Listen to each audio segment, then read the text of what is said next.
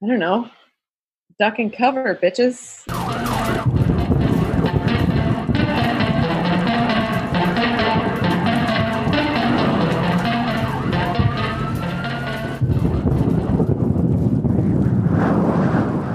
Hello. Yo! Hi. Guys, have you missed our voices? We haven't. No, No, just I hear kidding. myself every day and I'm tired of it. I miss Brett's voice. I miss Bree's voice. It's true. Girl. We kind of squealed a little when we started the video because we haven't had this. Brett, either I've been incredibly busy or Brett's been incredibly busy. We kind of switched off too. Yeah. As you all noticed, we took an impromptu break. Yes. Much needed mental health, a lot of it for both of us. I was For trying sure. to finish my degree, which I did. And yay!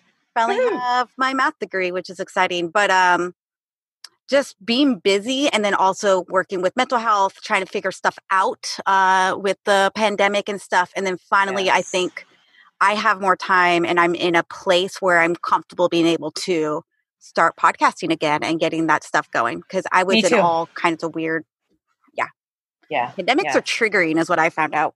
For sure. Oh my God. My I feel like a gosh. pandemic is like the biggest trigger. Oh my gosh, yeah. For a lot of people, it's like, it's not just anxiety and worry, which hit me relatively hard. Even though I didn't show it directly or to anybody around here, but internally it was like really kind of just fucking with my head. Yeah. But yeah, it's just been a freaking roller coaster, I for those of you who know us or may not know us, I live in Northern California, so we shut down fairly early, and everybody was very strict and pretty damn good around here, wearing masks when they were out, keeping social distance, not going out unless they absolutely had to. Then they relaxed things a little bit. They started the stage 1 of opening and so on, and here we are. We have most stores are open for curbside pickup. Most are open for indoor shopping, but with limits. There's a mandatory mask rule now. You have to wear one when entering any indoor space or any place outside that you can't socially distance. And then restaurants open, but we still don't have nail and hair salons. Yeah. Which blows because I'm in sore need, but at the same time, it's also much safer. Yeah.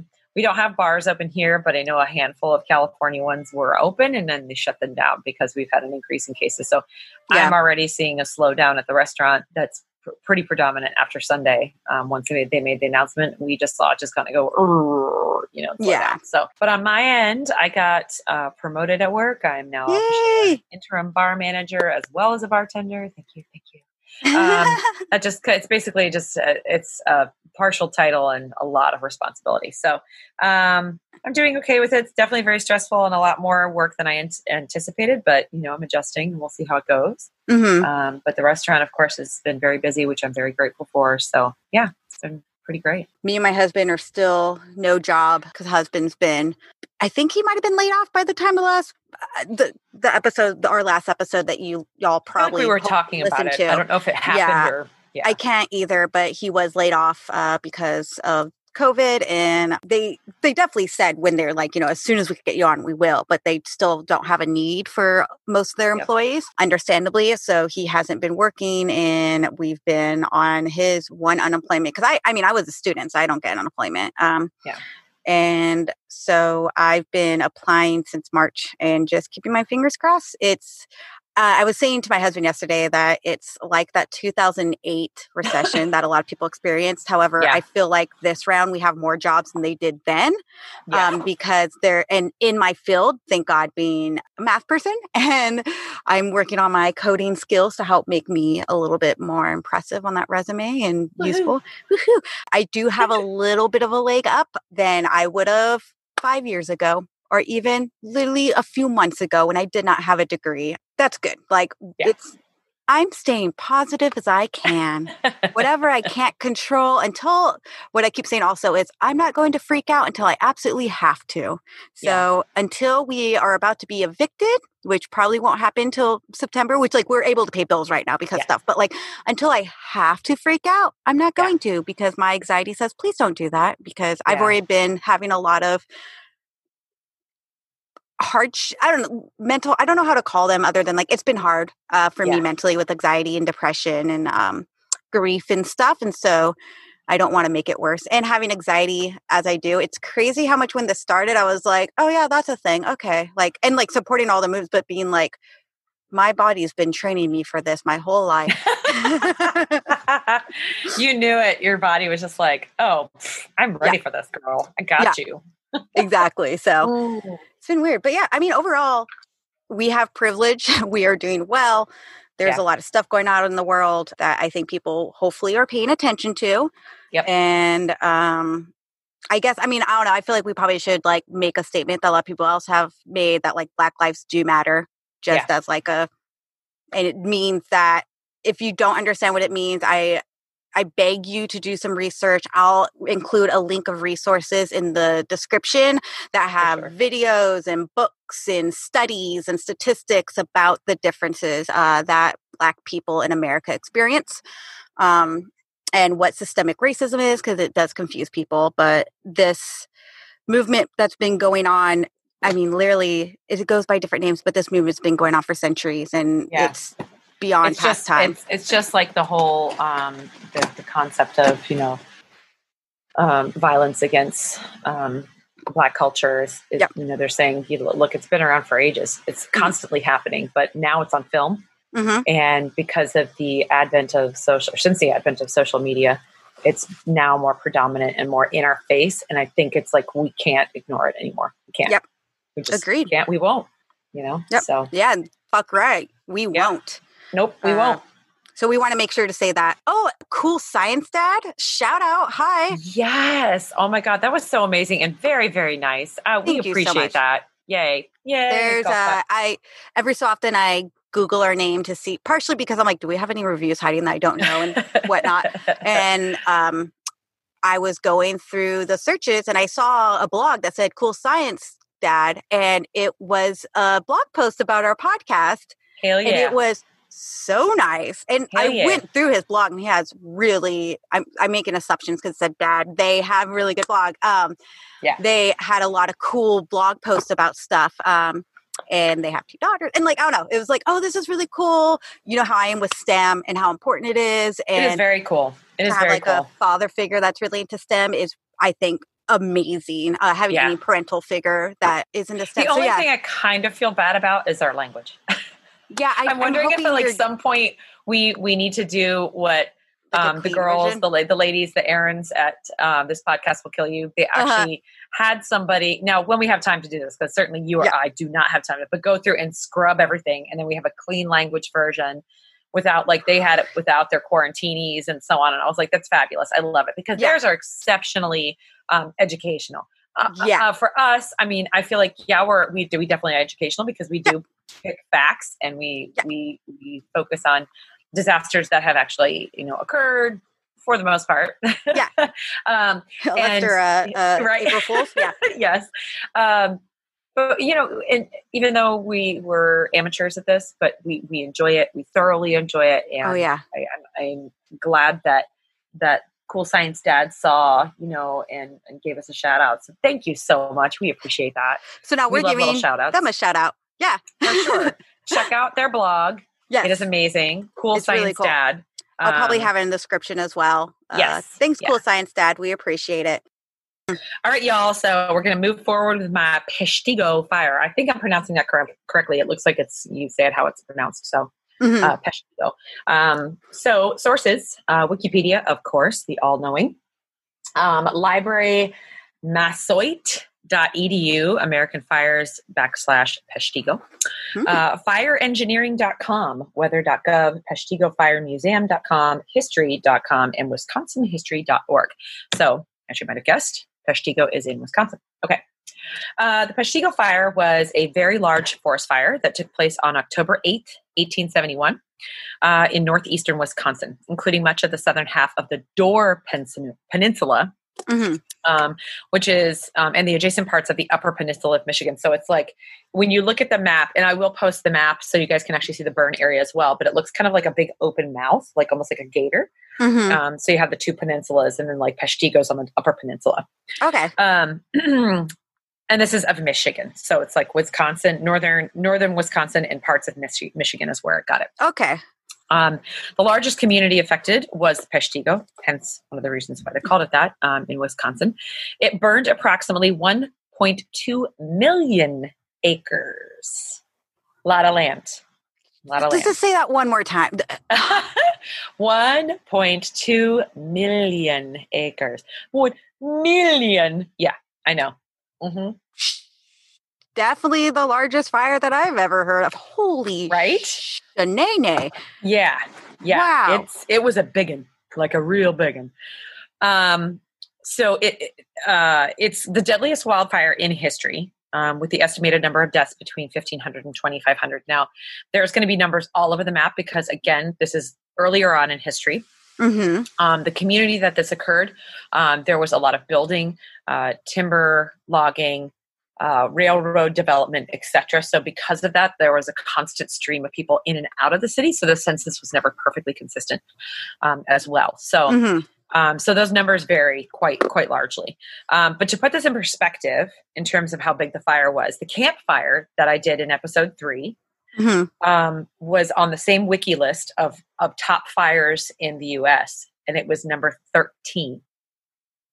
And we all know how devastating that fire was.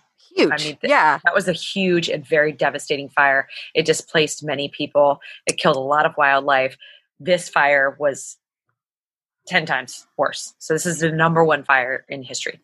An accurate death toll has never been determined because all the local records were destroyed. That was the other reason there was an issue. Everything burned. It's estimated between 1,200 and 2,500 people lost their lives. Excuse me, beer burp. You can leave that in if you want. Already. The 1873 report to the Wisconsin legislature listed 1,182 names of dead or missing residents. In 1870, the town of Peshtigo had 1,749 residents.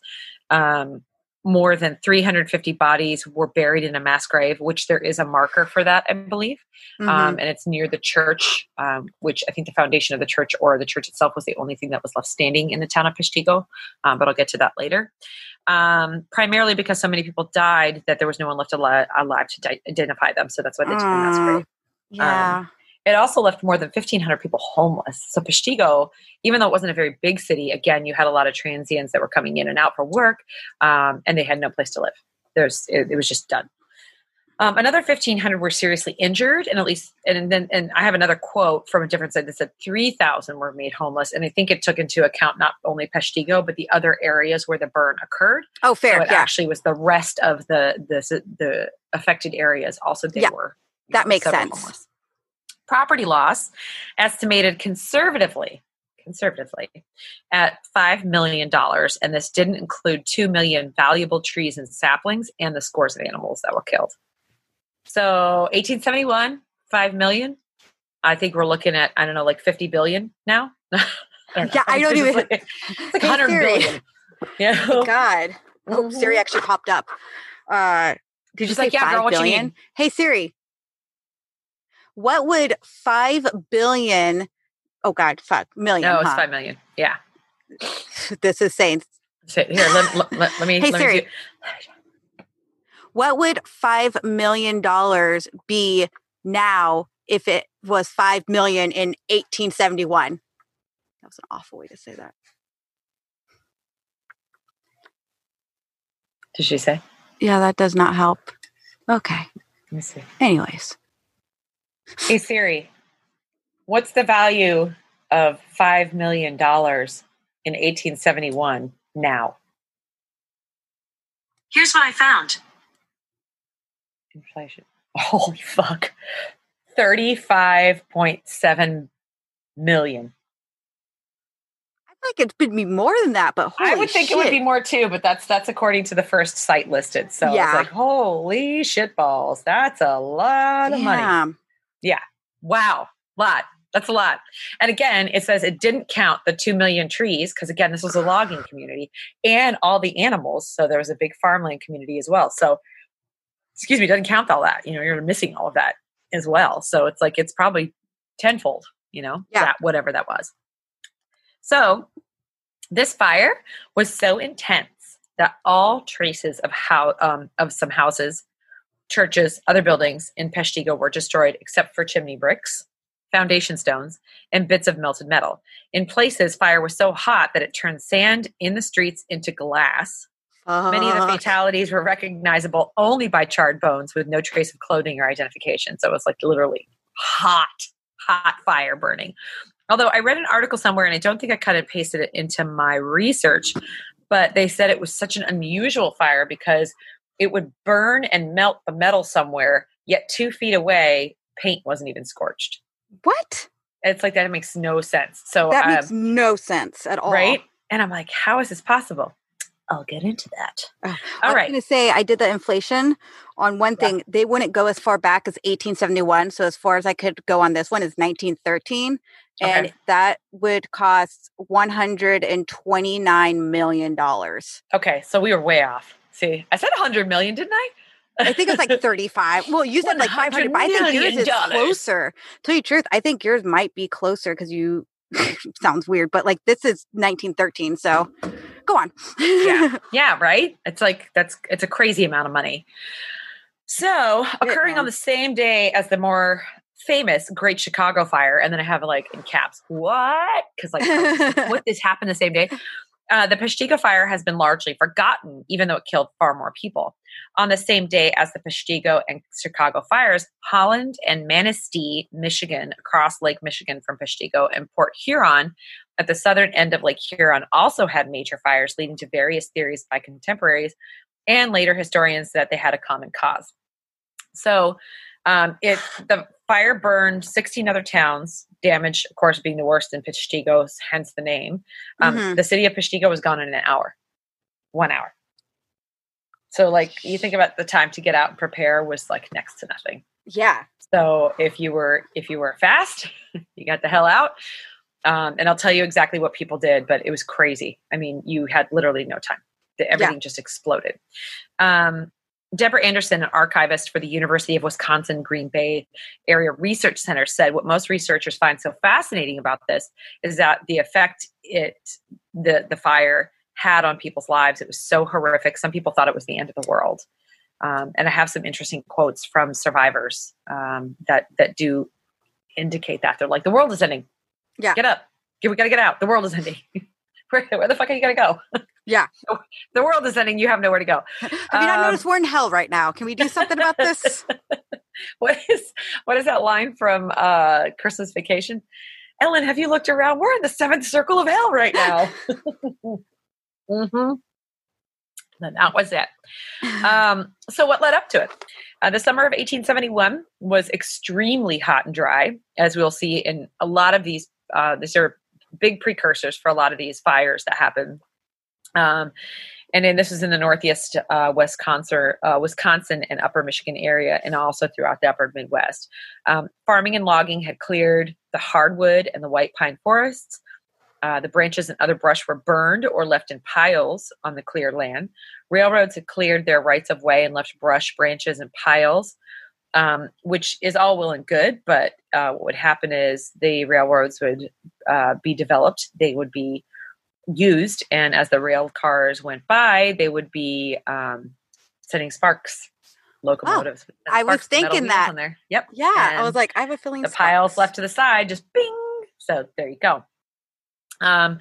The industry in the area was based on wood products. So that particular area was huge for distributing lumber, shingles, baskets. So it created huge piles of bark and sawdust. Most of the houses and other buildings were wood frames with wood siding and had wood shingle roofs. So in Peshtigo, it said even some of the sidewalks were made of wooden boards. Yeah. I was like, oh, shit. That's kind of like Seattle? Yeah. I think Seattle had some of the same things. Yeah. Yep. Holy shit. Sawdust and bark chips are used to control dust and mud in the unpaved streets as well. So pretty much it was an entire town made of wood. Yeah. They were screwed from the get-go. Yeah. Yep. Town of fuel. The fire spread north along Green Bay to the Menominee River, burning several villages and part of the city of Marinette, north past Marinette, up the shore of Green Bay, more than halfway to Escanaba, Michigan, along the South Green Bay, past Little Suamico. I'm going to pronounce a lot of shit wrong because these are all old Indian names. Yeah. Nearly to the village of Howard and east across Door County to the Lake of Michigan. The spread of the fire slowed as it reached Green Bay and Lake Michigan, and then the rain began coming down. So it's like that also slowed the fire at that time. Thank God. The crazy part about this is that it jumped a river. And I've seen fires jump rivers, but because of the winds, they said like literally not just like embers, but balls of fire were being carried over the river. I'm like, holy shit. That's not normal. No. Why? So the weather was a huge input into this fire. Prolonged widespread drought, high temperatures, kept off by a cyclonic storm that happened in early October. So all of these things created a very nice environment for it. Farming, the clearing of the hardwood for farm crops, and the slash and burn method, again, left a lot of brush for burning.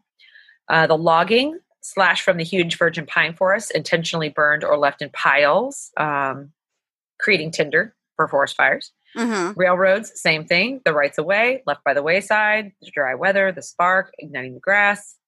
The sawmills, the factories. Spark. So many things contributed to the burning of this town. It's called the Peshtigo Fire because about 800 of those who died were in Peshtigo, about half the population of the 1870 census. Again, that's not completely accurate because it was old news and transients, and then of course everything was burnt. So yeah. Complicating factors, the Peshtigo Fire Company had only a single horse-drawn steam pumper to protect the houses and small factories near the river. Not a volunteer fire department, no cars, no multiple carts, no multiple employees. It was a cart, a man, a hose, the river. It was the neighbor. I mean, to be fair, it is a tiny... Or not town. Tiny, but it's a small town. But it is a small town, but made out of wood. The fact that exactly. The fact that it's made out of wood, it's like, so I don't know. I just sometimes I'm like, the kind of slap in the forehead, like, what were you thinking? Yeah. Is what it is. It was ineffective, of course, against the forest fire and firestorm that did wipe out the village.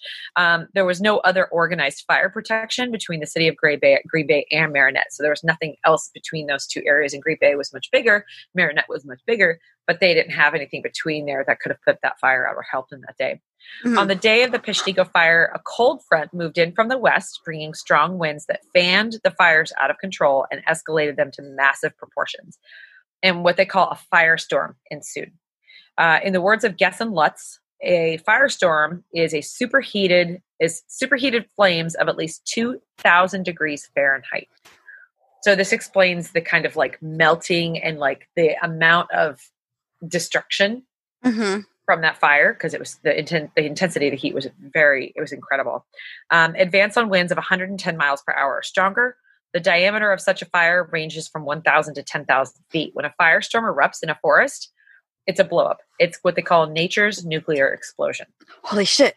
Just kaboom, out of control, fast, really, really hot burning.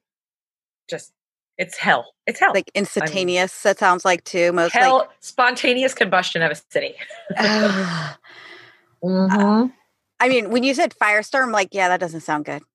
No. And what's funny is I remember during the campfires, they talked about how they saw and they filmed fire nados. And they're like, oh my God, this is the first time it's not the first time it occurred. There was fire nados here.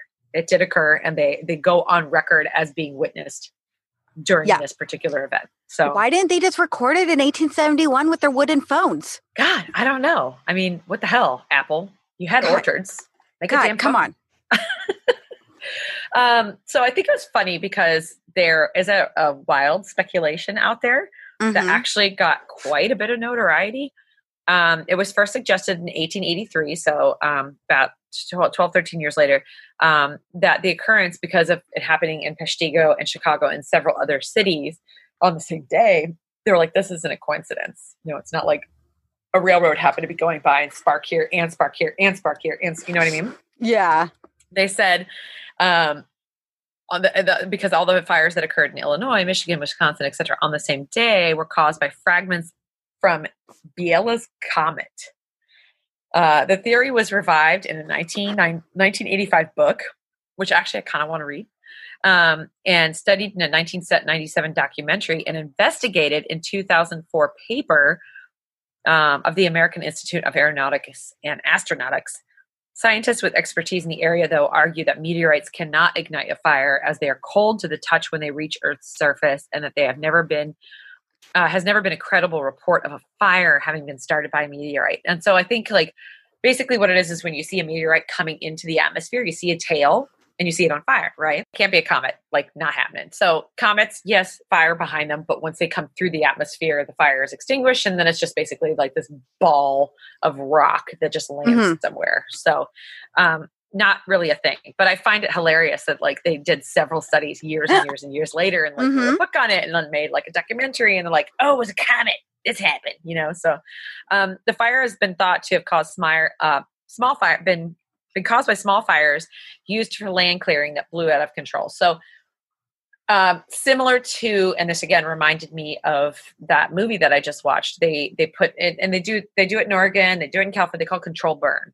Yeah. So and they put little small fires everywhere so that they would be able to prevent the larger forest fires. Yeah. And it got out of hand. Wind blew and shit got out of control. So a Marinette paper headline from October 14th, 1871. Holocaust of flame. Peshtigo annihilated. 500 lives lost. Farming community ruined. Whole families burned to death. $2 million worth of property destroyed. It's that's news. But again, Chicago just overlooked, they just overshadowed it. Yeah. The Peshtigo Fire Museum is located on the site of the Catholic Church that Father Pernin lost in the fire. So there's a lot of, I don't say documentary footage, but quotes and whatnot from Father Pernin, because he lived through it. The building itself was the first church rebuilt in Peshtigo after the fire, but it's not the original. It's not original to the site. It's actually the former Congregational Church, which has moved across the river after the Catholic Church was destroyed by the fire. And there was another fire in 1927, so they're like, okay, fuck it, move the church.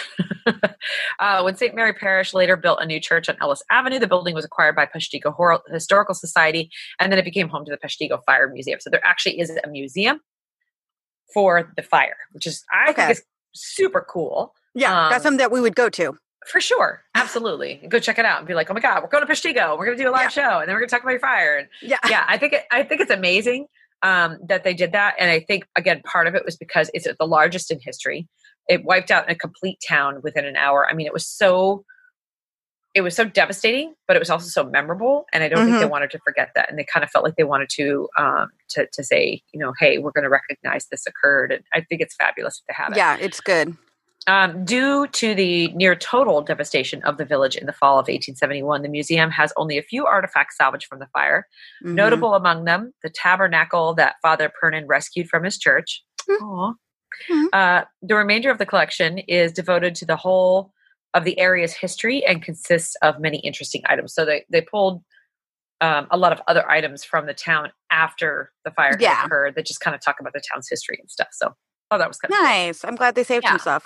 For sure. The Peshtigo Fire Cemetery adjoining the museum contains the graves of the fire victims as well as others. The last burial there was in 1916, so they were still finding bodies. Until then, I was like, oh, damn. So, well, I mean, how many millions again? 1.2 million acres. And even just in that area. It's a lot of land to cover. And it's you think about it, it's people are farming and not only that. So, again, I'll talk to you a little bit about how people avoided the fire. So the museum, let's see. So it's open from Memorial Day through October 8th each year and is staffed entirely by volunteers. Admission is free. Unless it's this year. What? Oh yeah, of course. Sorry, Memorial Day. I was like, oh, fuck.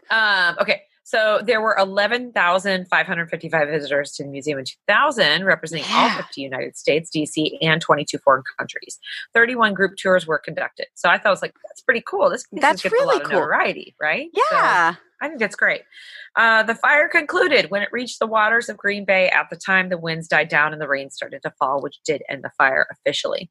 I thought this was kind of a neat little piece of a trivia, but it's a really interesting fact. Governor Lucius Fairchild was already en route to Chicago with supplies to help the survivors of the Chicago fire. And when his wife Frances heard the news, she stopped the train car. It was loaded with food and supplies for Chicago. She rerouted it to Peshtigo. Wow. Because it's like she knew that Chicago fire it was across the country. People knew about it. They're going to be sending stuff there. Yep. It's a bigger city. They're going to have the support. They're going to have the monies to make up for the losses. Peshtigo is a small farming community and logging community. So she's like, no, turn around and give it to them. And I was like, that's awesome. Yeah. Again, a woman. Hello. Hey. She coordinated a blanket drive in Madison and sent the bedding to Peshtigo. I don't know if it's Tigo or Tigo. Appeals to the nation from the governor resulted in great quantities of food and supplies. So I think that's amazing. Yeah. That the governor, again, was aiming things toward Chicago and then was like, no, wait. This is a bigger deal. The whole city was wiped out. So yeah. Irony, on October 8th each year, Peshtigo Historical Society marks the anniversary of the fire with a special candlelight service. Not sure. I think that's the best choice. Yeah, I feel like that's yeah. A little ironic, right? Yeah.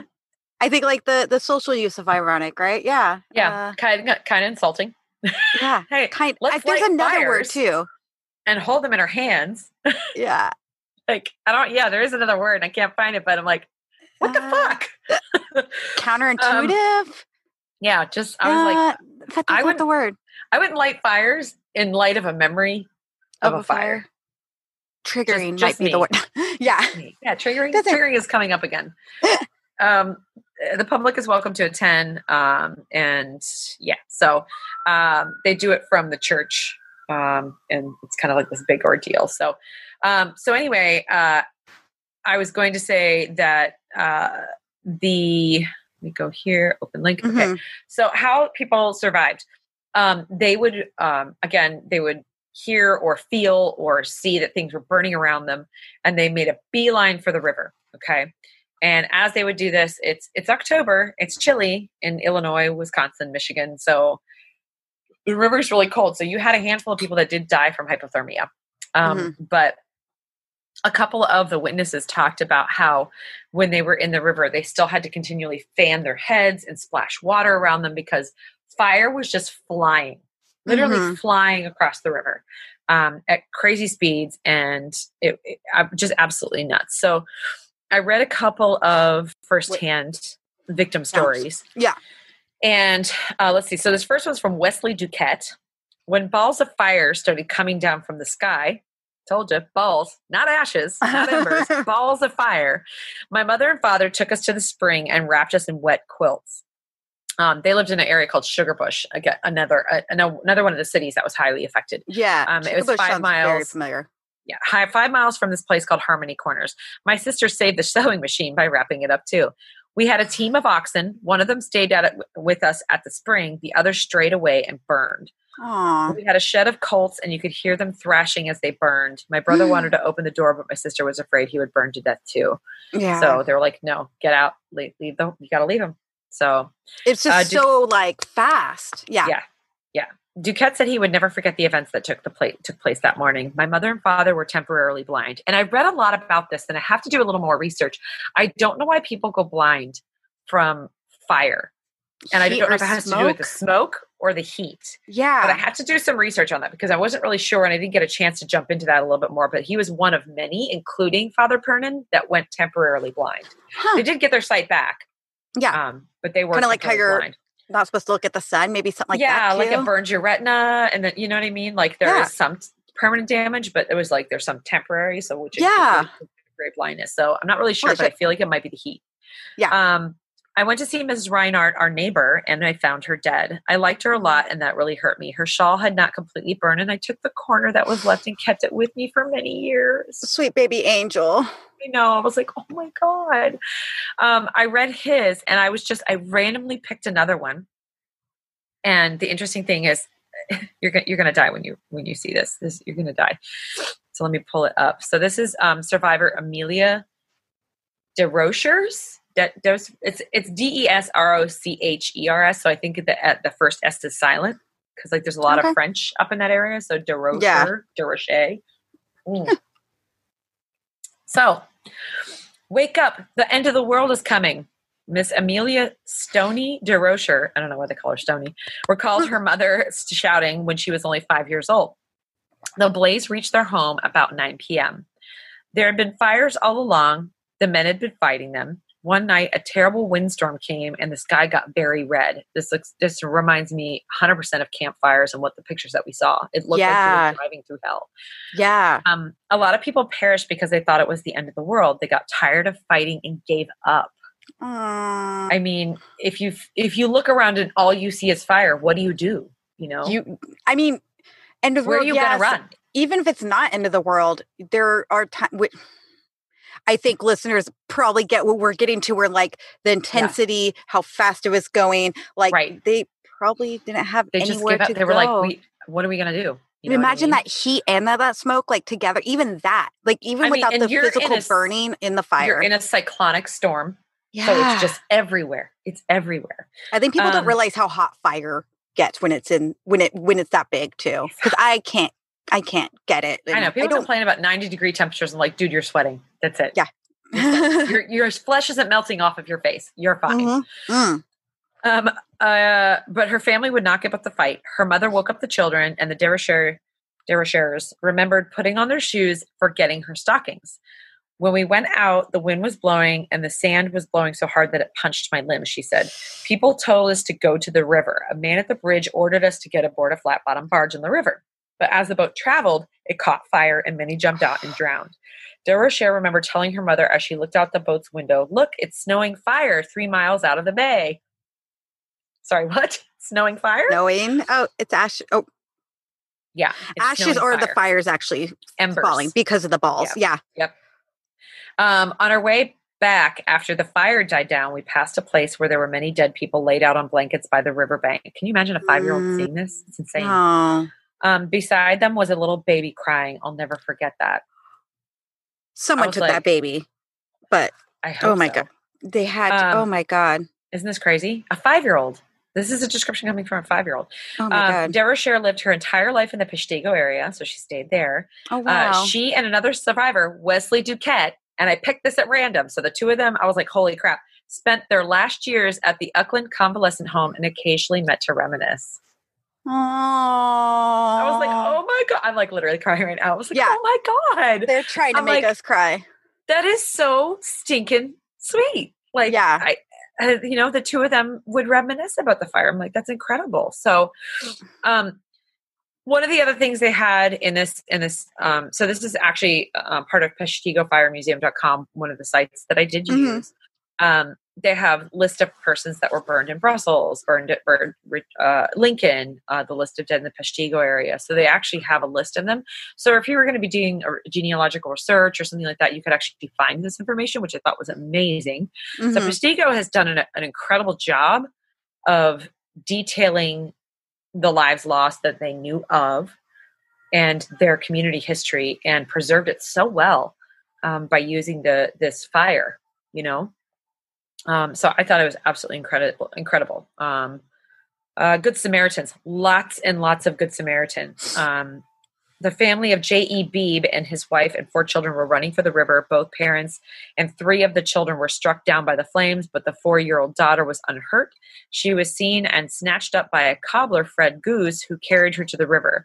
She clung to his shoulders while he found some protection in the deep water. His face and neck were burned, but the child was unharmed. This child's mother was the daughter of Governor Henry P. Baldwin of Michigan. When he came to Peshtigo to claim his granddaughter, he heard the story of her rescue. In gratitude, he gave Goose $500, enough money in those days, so he was able to establish a business in Chicago. Governor Oh my Baldwin God. also, I know, right? I was like, that's amazing. Governor Baldwin also saw areas of his state burn on the same day as Peshigo's fire on both sides of the state. 23 townships had burned. Another 18 were partially destroyed. Holland, Manistee, Port Huron, 4,000 square miles, yada, yada, yada. So, again, Good Samaritan stuff occurred a lot. Let's see. Being a real community. That made me think of dumb, but I was, reading comments on a news article, and it was about people being really upset about unemployment. And one of the comments was like she was worried for her son and daughter-in-law and like being evicted and stuff. And she didn't know all the information that like evictions are being put, or, the stop on evictions are being pushed and Correct. stuff, and resources. So 2 people commented on her post, really simple and like not attacking her, but just being like, oh, has he checked this out? Here's this information, blah, blah. And the lady who, the original poster was like, thank you so much. I told him about them. He didn't know about all these things. Like, I really appreciate it. And like, I don't know, It was just like feel good. And I was like, this is the most wholesome, like, well, everyone's complaining, rightfully so, about not getting unemployment, but it was just community helping community. And I'm really into that. And the feels. I know. And it's like you could actually see that this was happening here. And I think that's amazing. Yeah. There was another one. Let's see. Hold on. Henry Blakeman lived with his wife and 6 children in Lower Sugarbush. There was no stream nearby. So when the fire approached, he gathered his family in the middle of his clearing. They were joined by the neighbor's 8 children as well. Henry Bartels believed a larger clearing at the Bakeman farm would provide better protection for his children.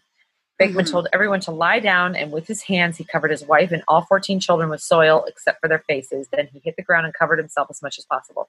His resourcefulness saved the lives of his family's and neighbors' children. Again, reminding me of the movie, because what they do is granted, the fire was so hot and so violent that they didn't survive even in those little foil blankets. So they had these blankets and they basically cover. They dig a bunch of soil out so they can breathe. But this saved their lives. So I was like, that is amazing. And then they got a wagon and they took the survivors to the local hospital. So lots of really great feel-good stories of the victims of this fire. But that's the Peshtigo fire. That is the worst fire in history. So if we do any fires heretofore until something worse comes along, which hopefully it doesn't, that's the worst in U.S. history. So pretty intense. Wow. Yeah. So that's intense. It was fascinating. Again, my jaws dropped. Brett likes to do this to me where she tells a story and I just go, what? The whole time? I'm sorry? Yeah. Excuse me. 1.2 million? I'm not stuck on that. Yeah. And it's like I said, the amount of land burned, the amount of cities, and it's shocking. And the weird part is you don't hear it. It was completely overshadowed by Chicago fire, which a lot of people know about. Yeah.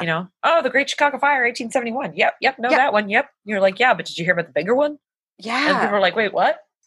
Oh my God. Yeah, pretty cool. I was actually super stoked to do that. And again, I did it because I'm like, okay, we're right smack in the heart of fire season.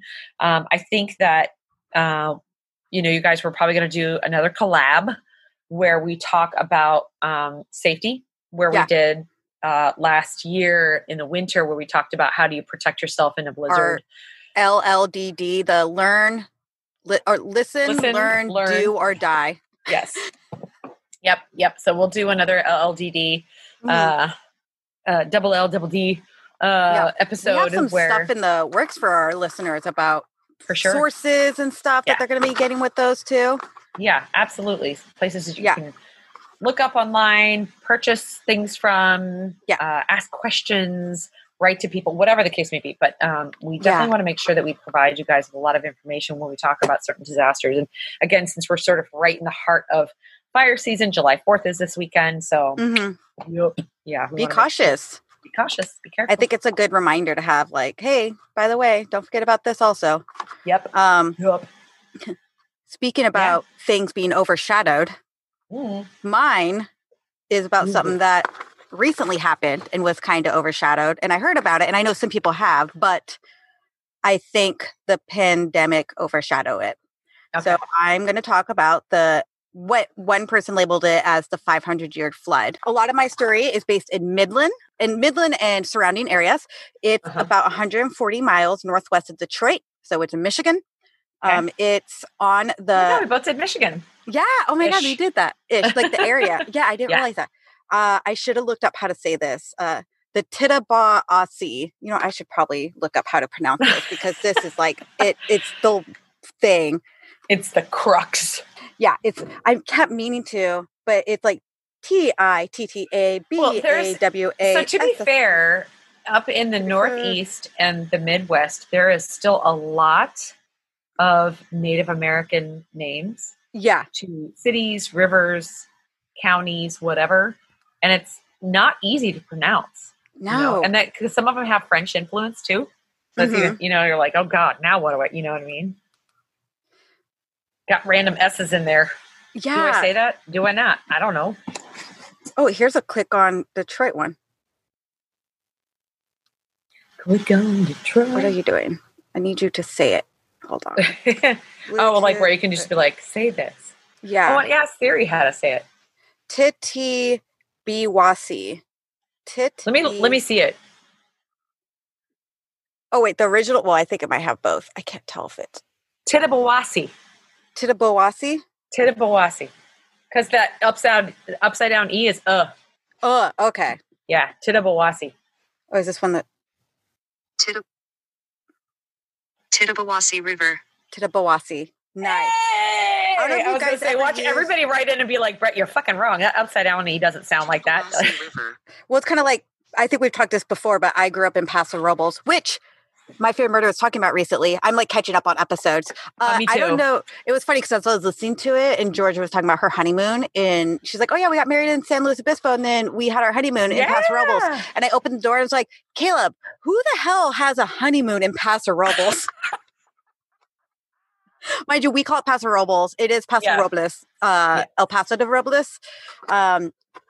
We call it Paso Robles. I know it's awful. We and no, honestly, most of society calls it Paso Robles. So yeah, you're fine. You're fine. All right, so we might have to keep me accountable. Make sure I keep saying it right. So on May 17th of this year, 2020, a storm came into the area and started to downpour, filling the streets and river. This conveyor belt storm continued on through Sunday and Monday, and it added 4 to 7 inches to the area. So Midland County Central Dispatch issued alert at 12:22 a.m. on Tuesday, May 19th, stating residents in the Edenville Township needed to leave their homes due to immediate dam failure at oh my God. Not that it did. The fact that it could fail due to possible dam failure is what I'm trying to say. Okay, you know what's crazy? 12 what? 12:22 a.m. Yeah. In the middle of the night. Yeah. When everybody's sleeping. Yeah. Who's going to get that? Yeah. Well, sometimes your phone might do that really loud, like whatever it does, and you get like some. Oh yeah, so everybody's got the cell phone Amber Alerts and shit. But still, I mean, you're half asleep. Yeah. You know? Well, and it's that thing where they got 4 to 7 inches in 2 days, essentially, and now they're like, oh shit, like it's really bad. Yeah. Now it's happening. And they're saying this out like, hey, the dam might fail, so you should probably get out. And they did that for people who lived along Sanford Lake and Wixon Lake. And so they asked everyone to vacate their homes and head to shelters immediately. So nothing's broken yet. They're just like, hey, it's raining a whole bunch. Things are flooding. So 10,000 people evacuated from Midland, which is about a fourth of their population because they have a little bit over 40,000.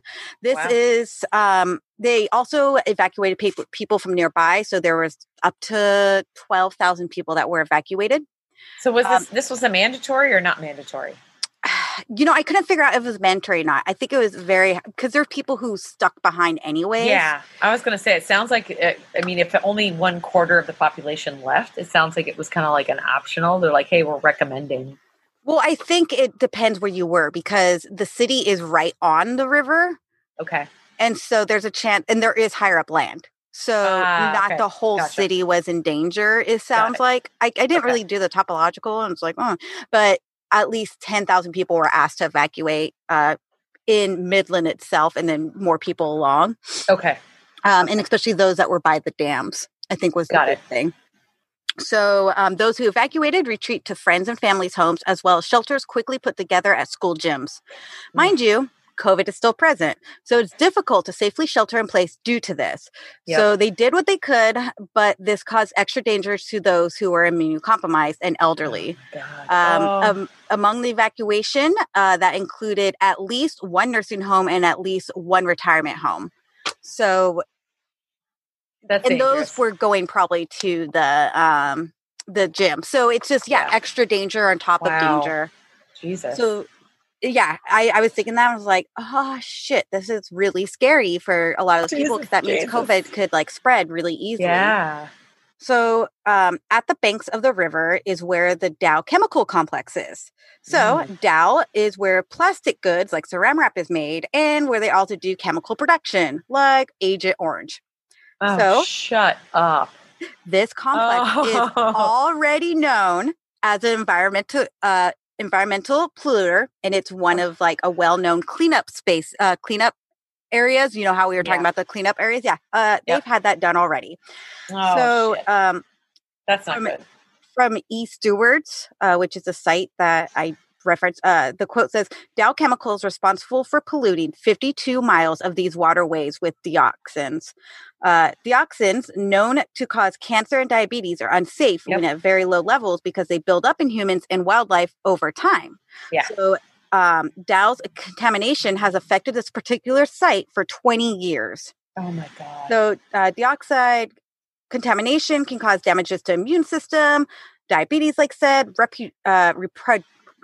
reproductive issues, development issues, and of course, no surprise, cancer, because they're toxins. And I had to make sure I was saying toxins and not chemicals, because like everything's a chemical. It's different. Yeah, exactly.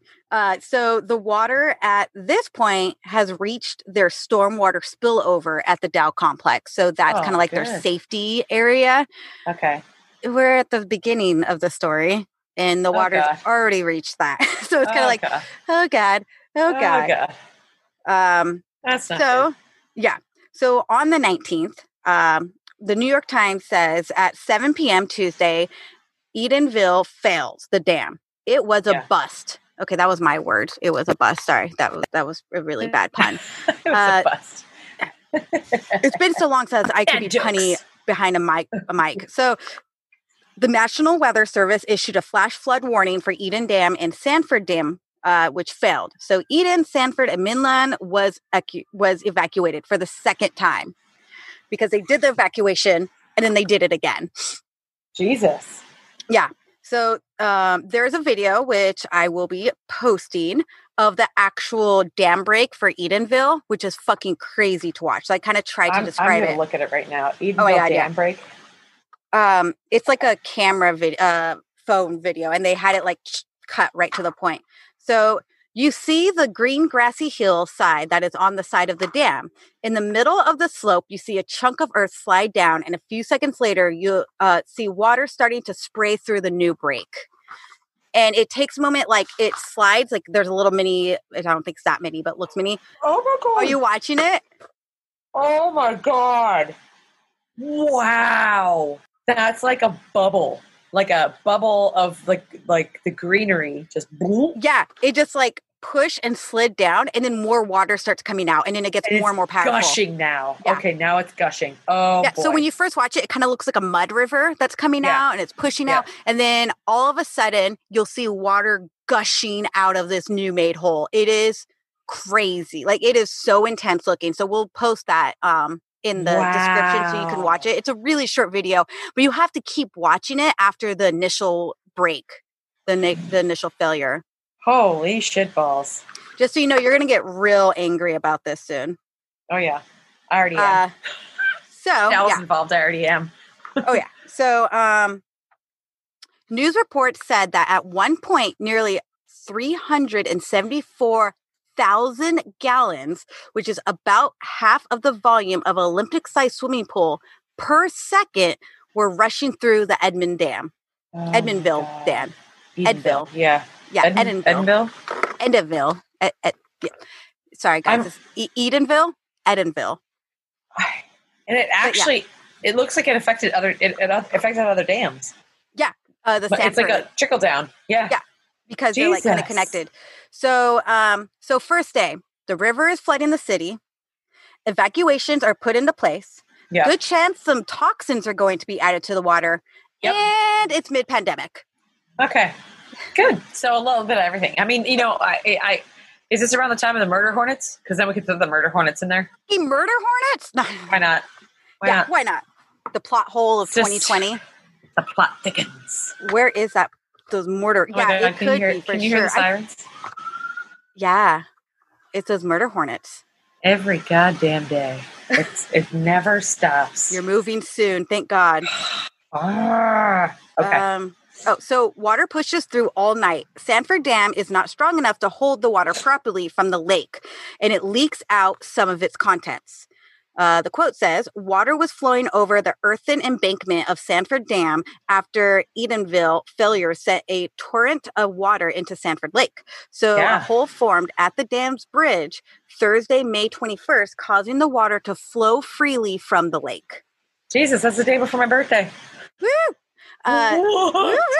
So they don't really talk about May 20th, but there's still some rain. Water's still flowing, of course, and the flood's happening. And it's being pushed to Sanford, which isn't very far from Midland. And so Sanford failed. It didn't have the same breach breach that Edenville did, but it had cracks and breaks, and it was also. Okay. So the river was 10 feet above flood levels at 34.72 on Wednesday, which was the 20th. So dam owner Boyce Hydropower have been asked to update the Edenville Dam as far back as 16 years ago. In 2004, they were told to comply, and they would need to either have a bigger spillway or a better protection from overtopping. It was estimated to only being able to hold 50% of the floodwater of a major flood event. Oh my God. So 16 years, they were like, dude, you need to do something. Yeah. Then in 2018, Edenville's dam's license was taken away by the Federal Energy Regulatory Commission due to a few problems, including the long-standing failure to increase the project's spillway capacity to safety past flood flows. Oh, shit. So Boyce fucking fucked up. Already in trouble. Oh, yeah. Damn. So MLive says some residents have temporarily lost access to public utilities in the wake of the flooding. Thousands lost power, and many lost natural gas services in Midland and Saginaw counties. Hundreds of I was going to say, am I correct in so when something like this occurs, the power companies and gas companies have to turn everything off, correct? Possibly, yeah. I think they might have to because depending where they are, but the water's not there anymore. I think it's the damage. Okay, so it's mitigation of risk. Yeah. Okay. So thousands lost power and many lost natural gas services in Midland and Saginaw counties, and hundreds of Sanford area residents still had no phone or internet services as of June 5th. Oh, geez. So just a few weeks ago. Damn. That's a long time to go without. Oh my God, yeah. And so this happened towards the end, May 19th. When the pandemic was starting to scare us too. And then, when you can't go out and you can't do anything, and it's like most places are shut down. It's like, could you imagine not having power, gas, or internet, and no phone lines for people who need phone lines? Like that's during a pandemic. No, during a pandemic, no, you can't charge your phone. Absolutely you don't have power. That's awful. Hopefully, you have a generator. Awful. Yeah. Jesus. It's completely fucked. So in Gladwin County, 300 homes no longer have access to well water. A very, very big necessity. At least 2,300 homes were damaged. Some of them are going to be condemned because some of them were pushed off the foundations. I'm sure. The reason why it was called 500-year flood is because something like this happens every 500 years. And so the mayor is like, oh, wow, we're in the middle of a 100-year pandemic. And then the 500-year flood, and it topped which was, I guess, 500 years ago, the highest amount of flood levels that they've ever had since that 500 years ago, something like that. Of course. So, I have no doubt that this is just the beginning this is the tip of the iceberg in terms of whether, I think you and I picked a good podcast to do, because we are definitely not in a shortage of weather events right now. Oh my gosh. And I don't think that we're going to continue to have a shortage. I think it's going to continue to get worse. Oh yeah. We're going to see floods get higher. We're going to see earthquakes get stronger. We're going to see storms have higher wind speeds. There's going to be consecutively more damage each time, and it's like, I feel like especially things that are related to the climate change that we have going on, that especially the hurricanes and certain types of storms and when fires because of the fuel and then the winds and, exactly. Yeah, we're going to see more. It's crazy. And they were talking about you could see pictures and videos they have. Hopefully we'll remember to post this, but it's before and after and their little picture slides so you could see during and I've after. Seen those. Yeah, those are great. Oh my gosh. Yeah. And it's someone's house that's completely filled up. People were on their rooftops hanging out. It was kind of reminiscent of Hurricane Katrina, some of that imagery. Not as long. Right. But a similar kind of story with the dams breaking. Theirs were levees. These are dams. Yeah. They also, I will do Hurricane Katrina at some point. I keep saying that, but it's going to be a heavy episode. And Same. I was that's like me with the Dust Bowl, girl. Yeah. That's gonna be a 2-episoder. Oh my God. Yeah. Maybe we should do it when we know. Yeah. We're going to both do them. So the 5 counties assessed damage to more than 5 counties assessed damage to more than 3,700 properties to the tune of more than $190 million in estimated private losses. Bridges and roadways were ruined that could cost $10 million to repair. Some of them are still out. Some bridges, homes, businesses. There's sinkholes, which you would love, I know. In the streets. It's crazy. People are experiencing this right now. So this happened very recently. So information and damages estimates will continue to come through. Wow. And there have been many suits filed against Boyd or Boyce. I think it's Boyce.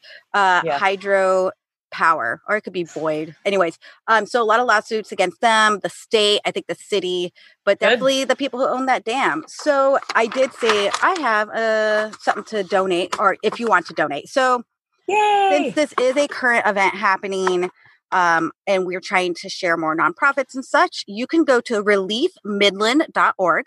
Again, reliefmidland, one word, .org, and donate there. It tells you what they're looking for, what they need. Some of it's local, and some of it looks like you can actually donate money directly to them. That's great. Yeah. And I was trying to make sure it was legit source. It looks very legit. I was looking through it. It looks good. Yeah, so we do our best to do our research to make sure that these are legitimate sources and that you can actually gain random GoFundMe. Yeah, exactly. So you can actually have documentation for tax purposes or whatever the case may be, but it's actually a legitimate site. So we do our due diligence to make sure that occurs. Yeah. That'll be posted.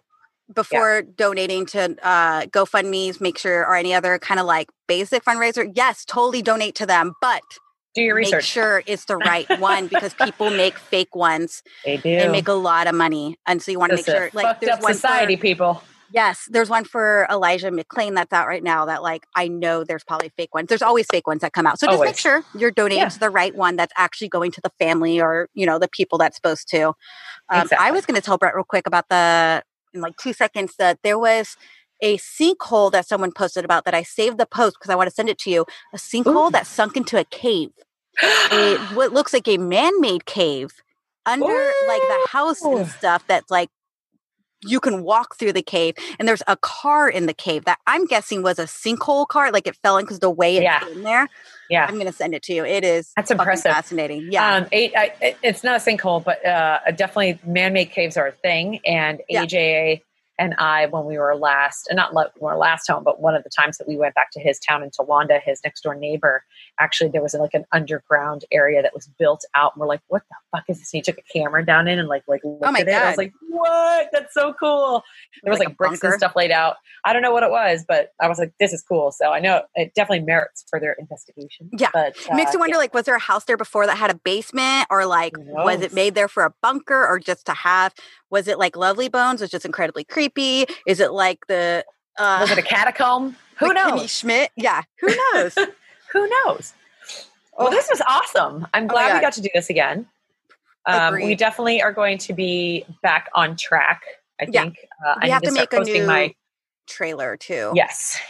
So we're going to be back on track, kids. Thank you so much for joining us. Yes. It was so good to record again. And for me, this is bringing back some normalcy. Yeah. Yeah, I agree. We'll be doing episodes. They'll be coming out every 2 weeks. So we change it from once a week because we are people and we can't do it. So life's insane right now. One of us is always busy. So we're doing every other week, which I think is more than enough right now. We're still going to try to do bonus episodes. And we do want to work on, because of our podcast, we both feel it's really, really important to have those bonus episodes that talk about what to do in emergencies to prepare you and what's happening during. So I think that's something that I feel like we want to focus on to make sure those also get put out. Definitely. Yeah. Important. So there will be some focus on those, and that way they can be referred to. In the coming weeks. Stay tuned, y'all. Yes. Stay tuned. Awesome. It was really nice to, kind of hear you. Let us know, let us know if you missed us or whatever. Say hi. I don't mind you saying hi. That'd be nice. Slip into our DMs. Yeah. Let me know what your favorite disaster podcast that you're listening to also, because there is the Cornfield Me and This is a Disaster and just so many other ones that are really great that are out there right now. Let us know. Yes. And check out Cool Science Dad and his blog. Yeah. And thanks, guys. Yeah. Thank you. So what do we say now? What's those words? Duck and cover. Oh, yes. Duck and cover. Bye. Bye, y'all.